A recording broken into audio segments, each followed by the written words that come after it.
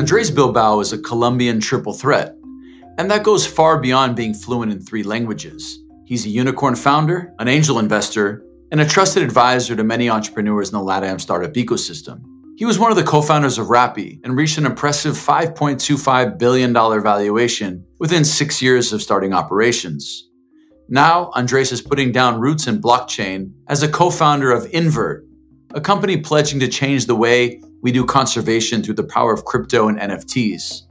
In this episode, Andres and I talk about fostering entrepreneurship in a team, what qualities to look for in a mentor and advisor, how blockchain and conservation can intersect to shape the future.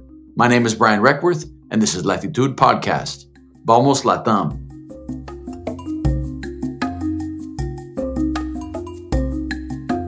Running the leading startup community in Latin America costs money, but some people are taking notice, so I want to take a minute to thank our early supporters. At Viva Real, we were an early customer of Zendesk. Other companies like Nubank, Loft, RD Station, they all use Zendesk to keep their customers happy. Zendesk for Startups offers Zendesk software for customer service and sales for free for 6 months. To learn more, head to zendesk.com/startups. Also, we're really happy to inform that Latitude Fellows now have access to a ton of extra exclusive benefits on top of the 6 months free, thanks to Zendesk's support of our community. Go to latitude.com to learn more about the Latitude Fellowship and apply. I learned the hard way that lo barato sale caro. If I'd worked with Gunderson from the beginning, maybe our company wouldn't have had to pay $100 million in unnecessary taxes because of our corporate structure. We're lucky to have their support along with Carrie Olson and Bronstein Zilberberg in developing one of our first products, Latitude Go. We want the process of incorporating companies in Latin America to be 10 times cheaper and twice as fast. If you're starting a venture-backed company, you can check it out at go.latitude.com. I've been banking with Silicon Valley Bank for over a decade as one of their first customers in Latin America. They're committed to the region and have made great introductions over the years. We want to thank them for their support of Latitude. To learn more, visit svb.com. Now on to the episode. This is fun, man. I remember I ran into you a few times, but in an airport somewhere because, that's just the life that we were living in that time. You probably even more than me, even though I was flying quite a bit. So it's great to have you on the show, man. Great to be here. And thank you for the invitation. Happy to be here. Listen, so I want to talk a little bit about Rappi, a little bit about LATAM, a little about tech. I mean, you got your hands on a lot of stuff. Feels like the spawning of all this stuff that's happened from Rappi, it's been a real pivotal moment for the ecosystem because so much entrepreneurship has been built around Rappi, which I want to dive into in a second, since you've been on this journey from kind of the get-go. And speaking of being on this journey from the get-go, take us through the first months of Rappi. I know you were in YC, you did that, but let's talk post-YC, kind of the scale, just you kind of figured out stuff, but just take us through the early days of just the chaos of the early days. The early days, the inception was basically Felipe wanted to leave Grability, which is this company that does or did apps for supermarkets. And then he saw that Instacart had raised a bunch of money and he said we could do that because we were already doing this nifty interface that had the beautiful drag and drop. So we started doing that stuff. And actually at that moment, I was still living in Australia. And one day, my experience was Sim calls me and said, dude, we have another business. I'm like, what? And I've actually never told that story. And I fly back and I discussed with Felipe. And he basically, they took a bunch of engineers to La Calera. It's this part a little bit outside of Bogota. And they cranked out a business, an app right away. And it was all bare bones. Say, for instance, the way that we optimized deliveries was essentially, it would show every courier within a 1 mile radius, everything. So it's we call it the finger wars. People are just updating the app all the time. And that's how you optimize. And for the longest time, that was way more optimal than whatever it's you could build. But then the reality is that when Rappi started, it started with supermarkets. And our app was really good. visually, but behind it, there was like nothing behind it. And it was, I would say, about like not above, but like before its time. And it didn't grow at all. And we're going to go bankrupt. And then the idea sparked that we should just put some of the best restaurants on the app. And as soon as that happened, it just blew up to this day. It's kind of like a mini pivot in one respect. But we always kept the supermarket business. And that's roughly how, from the get-go, it was like now they call it super app, but it's like a multi-purpose app from the beginning. But mostly because we started with the wrong vertical. I remember being in Madrid in 2016 and with Sebastian and Simon. And I remember they were like walking around this, like, we were at Endeavor, like going through the Endeavor process, and they had their iPad and they were just like showing the grocery store. Like it looked like you were walking into a grocery store and you could like. It was beautiful. It was beautiful. It was like a UX that was never caught on because like really hard. Because the biggest challenge is the inventory. So you like no one ever figured out how to have beautiful 4K, like whatever images that would update automatically. Just having like the right product with the right photo in itself is just like a nightmare. So we had to kill all of that and do something completely different at the outset. But yeah, that stuff that you saw, it's actually very much the inception of, or it's more so like a tribute to everything that Rappi does. Everything that Rappi builds is visually super beautiful. And that was like that. If you were to look at that interview, I'm pretty sure that when you saw it looked gorgeous. Now imagine we were doing the same stuff for like 5 years. Like it was gorgeous, but it just didn't work on back, essentially. I think there's a couple of things to unpack here. Like Grabability was another project, and then it evolved. And like in Latin America, a lot of these companies have started through like these like development shops, or like, Imaginamos in Colombia, right? Like a lot of this stuff was just building products for other people. And then was there a moment where like people were building products and then like you think that people started realizing like, why am I building this for other people? Like, what do you think has happened in Latin America where there's been that shift where people internalize the challenges? So actually, I don't have that much visibility. I could speak to the stuff that we did. Like Grabability was incubated out of Imaginamos, and Rappi was incubated out of Grabability. Like at one point, I tell people a bunch of that. At one point, Sebas and my job was to not let Simon and Felipe take all the engineers and bankrupt both. Right? Like that was very much we would have discussions, Sebas and I, like, what are these fuckers doing? Like, dude, they're gonna keep with this crazy Rappi thing. Like, what is this? That's particularly like the early days where the math didn't add up even on paper, And but so I can speak to that. It was kind of like that, but on the like what everyone else is doing, I don't know. Maybe if I were to hypothesize, I think that some folks have seen the opportunity and the value that is created via and the impact via just creating product companies as opposed to products for other people. And then also when you're building a business, like there's one thing that's like building an app, but there's a very different thing that's actually building a business. You know what I mean? Totally. And people think like, I'm going to build an app. You're never building an app. You're building a business. And I guess that whenever you think about it that way, it's natural that you have to like gear your whole organization towards that, right? So like when you're serious about something, you don't just build like a piece of software. You have to build the whole thing. You got some real Bogota traffic there, or is it Sao Paulo traffic? No, it's Bogota. I think it's because there's going to be a game soon, so there's a bunch of people honking. That's why you got that jersey on, right? That is why. Nice, man. Well, thank you for making the time, despite football. I know that's important. So I wanted to kind of double click on a few things. So here you guys are, you got through that initial phase, then you guys raised a fair amount of money. I want to click on two things because in order to do what you guys did in the early days and to scale and go into hyper growth, there's a couple things you need. You need capital and you need people. You guys were exceptionally good at bringing on like incredible talent early on. What was the key to that? And how were you able to find so many different people that had this kind of entrepreneurial spirit and hustle? And what was the secret sauce there? I think the biggest credit there goes to Simon.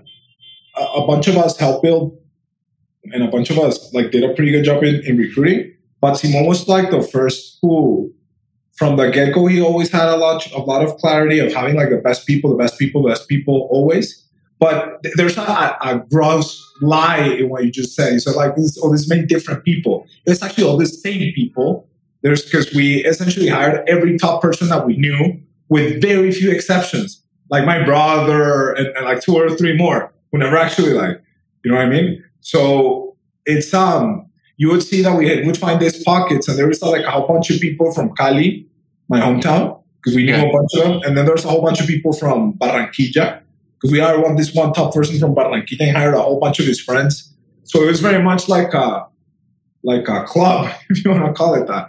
And that's how we did it, just hiring the best people that we knew, not so much. But then further down the line, we started expanding the scope. And I think that naturally Rappi was quite appealing for people who wanted to do something really cool and large, and were not so much driven by sitting in a fancy, like they were up for the grind. Particularly in the early days, there's like a ton of hyper low cost grind, and people were like self-selected into that, essentially. Yeah. Let's talk about, fast forward several years here, but the pandemic hits, and I remember like I was in a bunch of board calls, meetings with, teams and my company, and I remember like the intensity of that first month or two. And at which point did you realize that Rappi is obviously affected by this, but that probably this would be a massive accelerator for growth, because maybe it wasn't clear the first month or two. Tell me about how you guys processed that information and how you reacted during that time. So, it's actually interesting, because at the beginning it was quite scary, in particular to our restaurant business, which is the largest business, where we would look at benchmarks in different parts of the world. A lot of them, when we started hitting here, had dropped dramatically and had not picked back up.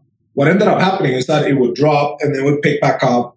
And then like in most countries, deliveries of food had become like essential service. It was fine, right? But at first it was scary, like truly scary. And then the way that we reacted on that one, at least I was running supermarkets, or like what we call CPGs, which is super, hyper, express, liquor, pharma, all that stuff.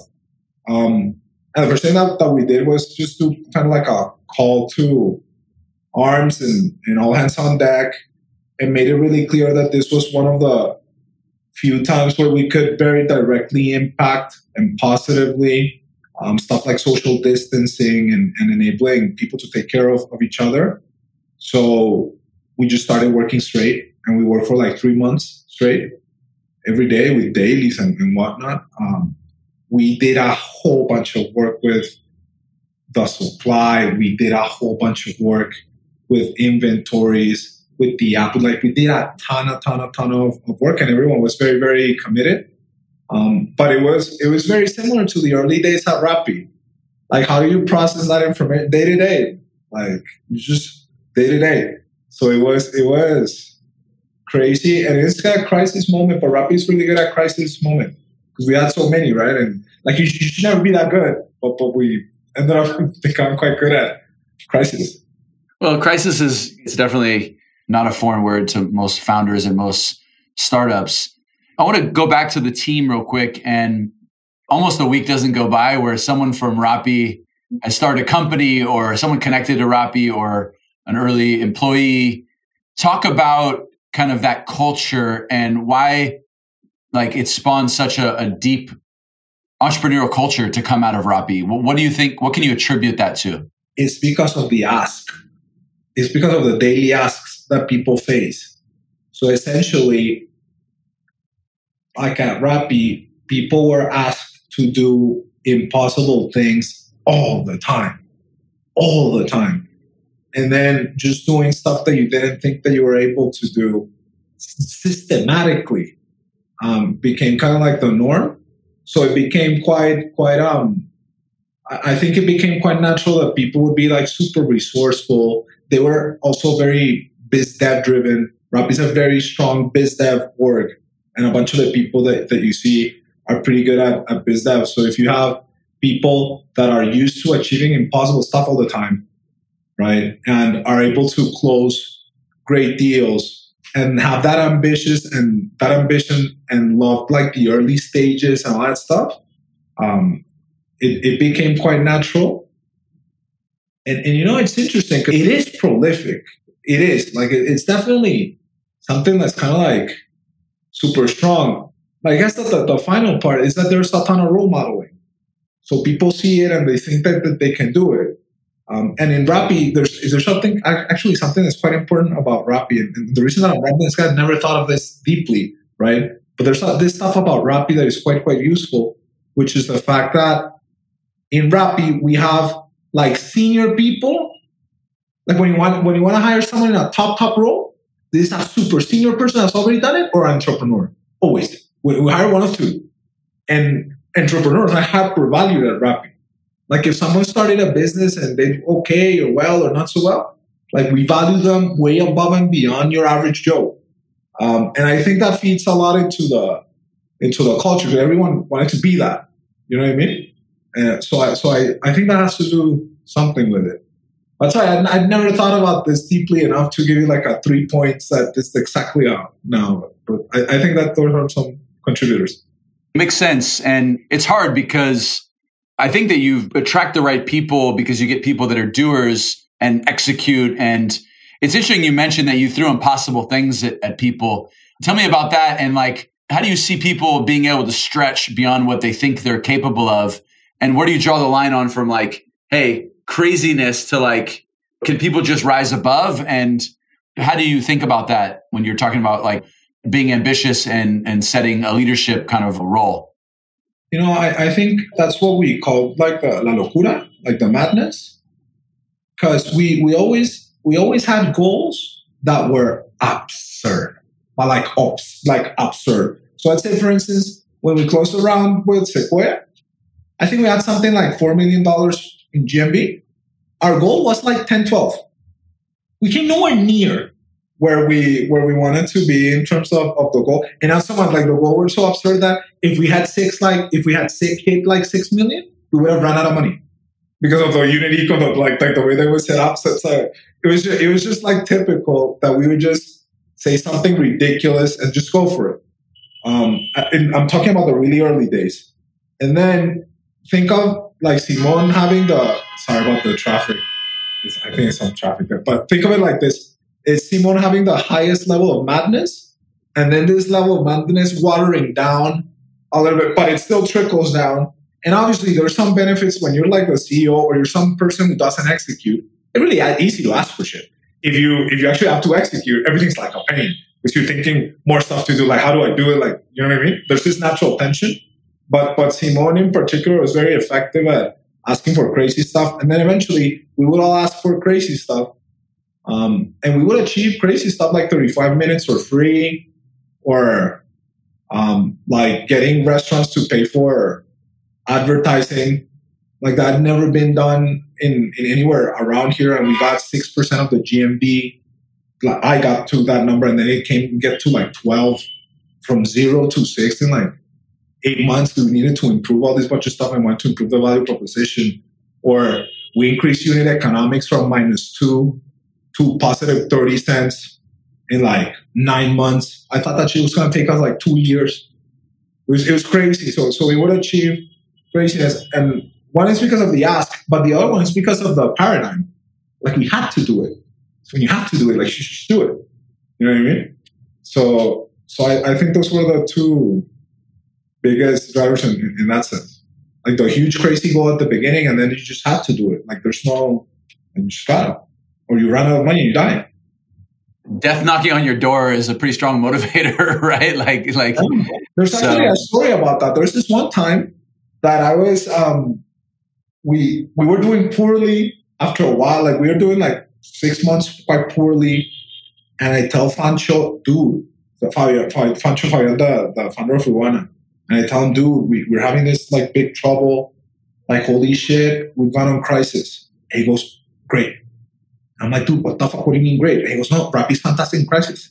And he's absolutely right. I mean, like, we just figure it out. But it's at the beginning, I said, like, one crisis after crisis, and we would just stand up and race up to the challenge and survive. Because we almost died like 5 times. The amount of resilience built is pretty incredible. I think that's also probably going back to my question about entrepreneurship and why there's been so much entrepreneurship to come out of Rappi. It's because when you are faced with, something that is intimidating and potentially a threat to your life, and you've fought and you've survived, a bunch of times. Like you always did. Always. You develop a new kind of sense of self, right? Like I can I already slayed this dragon once. I'm going to come back, and it's 3-headed this time, and I'm going to go back again because I know we can do this, right? You know what's the framing? In English, you would say, "We'll figure it out." Yeah. Like there's a whole we'll figure it out. And in Spanish, we say, "Algo nos inventamos." Alguna cosa nos inventamos. So we come up with something, and that's very typical. Maybe it's like just a way of allaying yourself and like chilling and coming up. But it's that's the wording. Algo nos inventamos. It's having a kind of an optimist a look at things like you have to have as an entrepreneur, because there's moments of craziness, la locura, as you said. Yeah, and there's always, it's always improbable, right? Your business, our business, the stuff that we do with my brother and a bunch of those businesses, they're miracles, man. It's like shocking. If you think of it, it's kind of like shocking that kind of stuff happens. And it's like super unique. And you become very used to just doing stuff that it can be done, allegedly. And that's actually one of the reasons why when we recruit, I have a very tough time with bankers, and I have a very tough time with some bankers and some consultants, because particularly in banking, you have this training that markets are efficient, and if markets are efficient, no one makes money and no deal makes sense. And in a startup, you need to close a whole bunch of irrational deals. Like a startup is just a suite of, at least at the beginning, it's 3, 4, 5 irrational deals. No one should give you money. No one should come work for you. No one should buy that shit. But you still achieve all of them, right? And when you think of bankers, and you have this very strong efficiency view, it just kills you because nothing's possible, right? So just like yesterday when you were running this great angel project, and we listened to Fabrice Grinda for like an hour, he just clearly stated how the work that my brother and I do is impossible. Like it doesn't exist. Like we don't make beautiful returns by helping wonderful entrepreneurs and seeing very few deals. You just according to him, it can't be done. You know what I mean? But now imagine that in training for years and years and years, and we get into an industry, and then you bring this person on, and you go tell them, have that restaurant close for 25% commission and give you 12% ads. No, it can't be done. Because you're rational and efficient, right? So that's what I call the locura, the craziness. You think it's possible, you just need to, and if you believe it, your counterpart believes it, and then you can sell anything. Do you think that the best entrepreneurs are a bit delusional? 100%. Yeah. 100%. And not just a little bit, significantly. Yeah. Dramatically. It's like, I always use the example of Trump, right? He would have to be crazy to think that he could be president. Just a year earlier, he's being mocked like crazy by Obama and everyone else in the ball that they do, White House ball or something like that. They were mocking the fuck. But the guy in his delusion was completely convinced he's going to be president. He pulled it off. And when you think what was that movie or that documentary of a festival that's just about the Fire Festival? The Fire Festival? Dude, the difference between that dude, yourself, and I is not very strong. It's quite light, quite tame. And at instances, he almost pulled it off.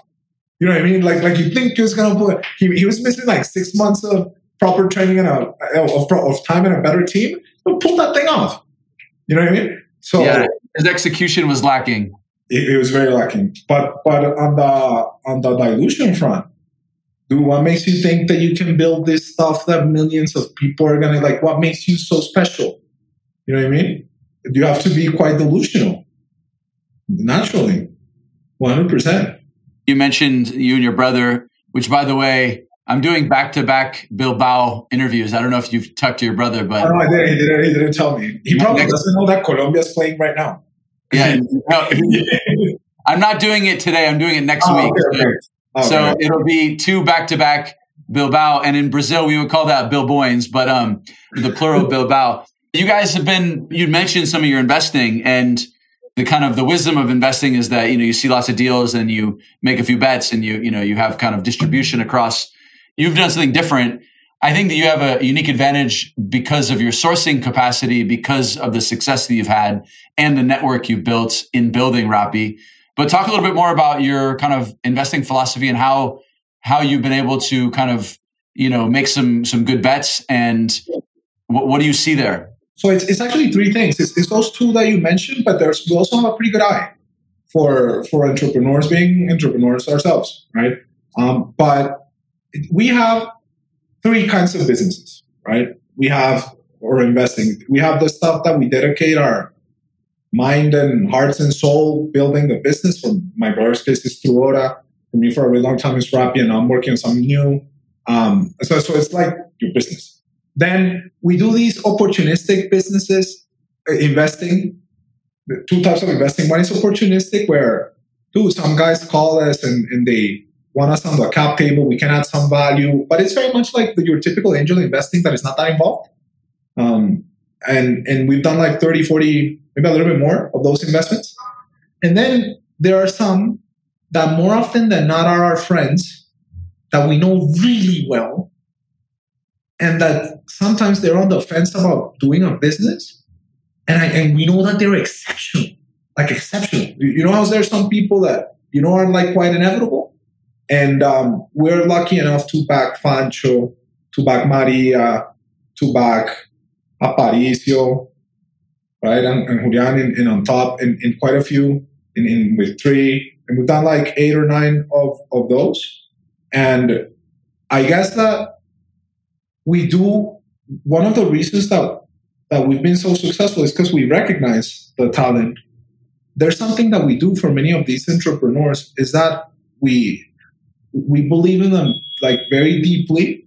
And our philosophy is very much around helping our friends achieve successful businesses and people that we care about. So fine, there's like a great return. But if Frumana went to shit, my concern would be Fancho, not the cash. You know what I mean? And because it's just us with our time, our network, our money, we're not friendly. It's our friends. You know what I mean? So we don't have a distributed, like, this one's going well, so we'll spend more time. We have like a whatever it takes. And early on, we can do a lot of help without that much effort. So let's say, for instance, for some companies, I'll give them my LinkedIn, and they start reaching out to my LinkedIn. There's like 8 people that use my LinkedIn, and they start reaching out to a whole bunch of people, and that gives you like really high conversion. You know what I mean? When you're trying to recruit talent, I didn't do much, but it adds a ton of value. Or let's just say sometimes I'll help them close people, and I'll help them close a bunch of talent. So let's say, for instance, for Fancho, I hired the first engineers, and I put this company so he was able to hire them. With Mooney, I hired a bunch of the people in Brazil for the first team. And some didn't work out, but like a lot. So he's very involved. And my brother in particular goes to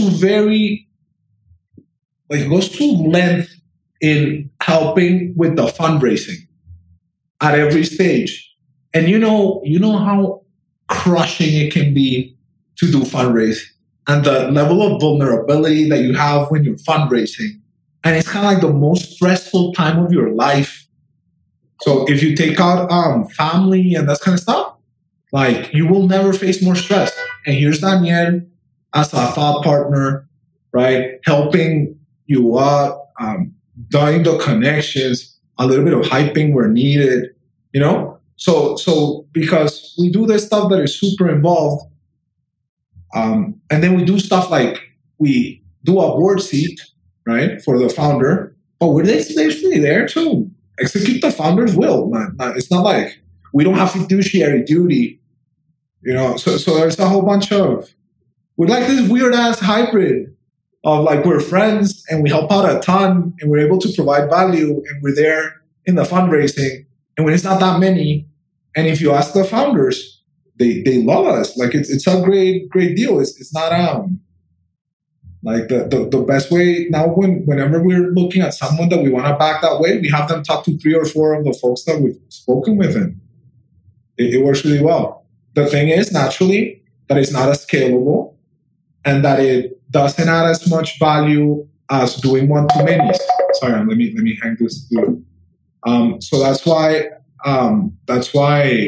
I like a lot what you're doing with Latitude in terms of just like helping out to many people. And that's why one of the reasons that we're doing now, we're working on a podcast where we're trying to compile some of our teachings so that at a minimum we'll share it with the people that we're interacting with. But at most it'll be like one-to-many. So like share the little or a lot that we learn along the way. Because there's a ton of value in touching a bunch of people, and some people get inspired, some people pick some learnings, and I've always told people life is too short to repeat other people's mistake. And now there's hindsight. Collectively, we have hindsight. You have it. We have it. The amount of information available today is compared to 5-10 years ago. Crazy. It's insane. That's really cool. So just to recap, so you've got the angel investing that you do, more passive. You've got kind of the company building model. You're dabbling in some new things, and it seems like kind of I did get a peek at your calendar, I think, when you sent me over when we scheduled this, and I saw the word crypto, blockchain, NFT, I don't know, 3 or 4 times in a couple different meetings. So I assume that's kind of where you're putting your energy. Can you talk a little bit more about kind of a bit of the rabbit hole you've gone down in the last couple of months? So I'm fascinated by what's being done, and the possibilities of crypto, and the possibilities of the blockchain, and what's happening with what they call now Web 3.0. And although I was quite familiar with a bunch of aspects of it for quite a while, I never got into it because we were quite busy at Rappi. We just didn't have time to like dabble in whatever. And as soon as I saw the opportunity, I recognized very clearly that this is an area that I very much enjoy learning about, and that it's just massive, and the transformation is massive. So for me, it's quite obvious that whatever I was going to do had to have like a significant portion of that. And for the last year, I've been dabbling in a whole bunch of stuff. I've mined stuff with Helium. I've gotten into art stuff with NFTs around art. I've looked into gaming and the metaverse, and we're looking at tokenization of land. This in addition to trying to build a business that contributes to the world, and the way that we're looking at it is through the environment. But the thing is, I'm kind of doing a random walk in some respects. Like I'm doing a business, but at the same time in parallel, I'm doing kind of a random walk because the rabbit hole is very deep, but it's also very wide. You know what I mean? And that's why you see a bunch of meetings with disparate people. And Friday, I'm talking to some dudes around DeFi, right? And there's just way too many angles. And eventually, we'll come up with something quite tight. But I'm in a very uncomfortable situation where we're starting a business from zero, and we don't have product market fit. You know what I mean? And we'll achieve it, and we'll figure it out. But it's just very different. And I hadn't been in that for a while. I've been always in a run like crazy because you gotta kill the competition with sheer speed, right? So it's been interesting. And at times, I think, and this happens to all entrepreneurs, right? At times I think, like, what the fuck am I doing? Like, this is not necessarily, like, why do I put myself in this situation? And then at times I think, dude, I'm so proud that I'm into this and I'm like actually doing this stuff. And at times this is gonna be fantastic. And when I tell my brother like the lows, he was like, that's normal. You kind of like pass him, because everyone goes through all of those. And over the last 6 months, we've been at that. In my book, I wrote entrepreneurship is like a roller coaster, kind of, and the best day and your worst day is the same day, right? Like it's the same day, dude. It's the same day. It's crazy. Yeah. It's crazy. Yeah, it's like being depressed and very moody. Like bipolar. More like bipolar, I think. Yeah, it's intense. I mean, and how do you go about ideating? I mean, what's the process of ideation for you? So it's Rappi in particular is just a whole bunch of. It's not actually, I was going to say hall or water cooler conversation, but actually a shit ton of WhatsApps. So people will see stuff and they send it in the groups and they have mini discussion and send it in a group, that mini discussion and send it in a group. And they have some calls and then some random topic will show up and we should be doing this stuff. And kind of like a consensus is built via WhatsApp. And then people start like, we absolutely need to do this stuff. right? And then sometimes there are some sessions that are around. A lot of the best ideas come from just sessions where we need to grow or we need to achieve X. How the heck do we do this? And it's just ideation, and execution. And then some great ideas pop up. And that's where some of the best marketing or product stuff we came up with was with that, but sheer necessity. So it's those two. Looking at the market and interacting via WhatsApp or having this very structured, the fuck are we going to do? And that's how we do it. In this time around, I look a lot around the market and see what's happening, and then we see some insights and we have different viewpoints, and then we try and make it all together and try and pick one. It's quite hard when you're trying to do the 0 to 1 that you don't have a real benchmark, so or a fake one even. So yeah, that's how we're doing it now. Yeah, building something from zero without any inspiration of another idea, it's really hard to come up with a unique idea. Yeah, it's really, really hard. But you just try stuff and we'll see. Hopefully, I'll succeed and look back on it and give you a bullshit formula. But I guess you just try a whole bunch of stuff and something sticks, and the stuff that sticks, you just trickle down. Yeah, I took a course at Stanford. Kazek took everybody to GSB, and I remember there was a phrase that I recall. You mentioned kind of looking back, and there's actually a term for this, which is retrospective rationalization, right? Yeah, which is bullshit. You explain a whole bunch of bullshit that's random.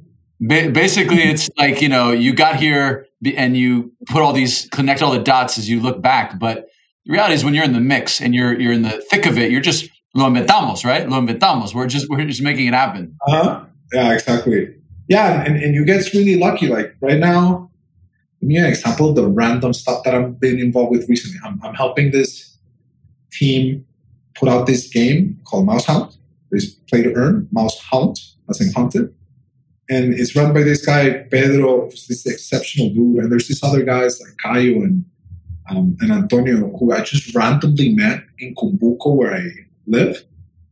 And these kind of, and we did this stuff where we're learning how to do high and how to launch these games. And it's kind of part of the learning that I'm applying to the stuff that we're building. Dude, and it's so random, but I'm learning like crazy about an area that it's like another rabbit hole in itself. I'm Cumbuco, out of all places, where I end up living. It's kind of this beach town in northeast of Brazil. And as we incorporate all this stuff, and we talk in 6 months, and I tell what I'm doing, you'd be like, dude, you're crazy. But it's because we just iterated a whole bunch of stuff, and we came across some great people. And it was serendipitous, and hopefully we'll come up with something great there. But that one project, who the heck would know that'd be helping a team launch a game, play to earn space, even 3 months from now. You know what I mean? And you'll see that will somehow plug into the business that we're doing, because it informs what we're up to. So yeah, it's just crazy. You're taking explanation when you look You're back. taking a lot of pieces of different things, and that's how things are built, right? I think James Courier calls it new energy. James Courier from NFX, and where you take an existing idea and you breathe new energy, and that's some of the best examples of companies, right? Yeah, no, definitely.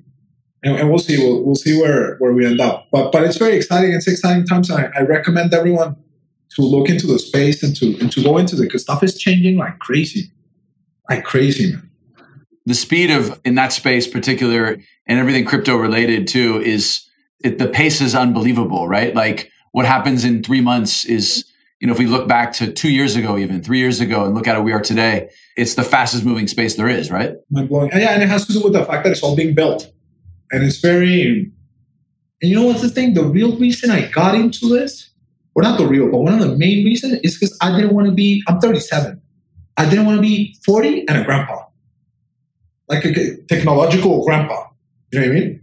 And where I wouldn't know what a wallet was. I could not do get into any DeFi work, or I would not understand that NFT, or I wouldn't just see the value in just all the rails that are being set up at minimal cost to transfer wealth. You know what I mean? So that was one of the motivations why, like, for me, it was so obvious to get into this stuff. And I remember I was having that discussion with my brother, right? And I kept pushing, like, dude, spend some time on that, put some research, get Tura to look into some of that stuff. And he goes, dude, I don't know shit about that. And I told him, like, dude, it's not 1995 and you don't know shit about the internet. Is that going to stop you? It's like, yeah, you're right. We should start doing that kind of stuff. So that's a little bit of the thought process. More so than the amount of wealth that is being created is the amount of value. You know what I mean? That just blows my mind. Yeah, because a lot of this stuff will disappear, just like the internet, in the early days. But if you think of the generation that was that first Web 1.0, I mean, they built the Web 2.0, right? You don't build on top of something just randomly. Usually, you're part of it. At least you have a better orientation and idea for it. Have you minted an NFT? Yeah, of course. You've done that a couple times. And tell me about the process of that.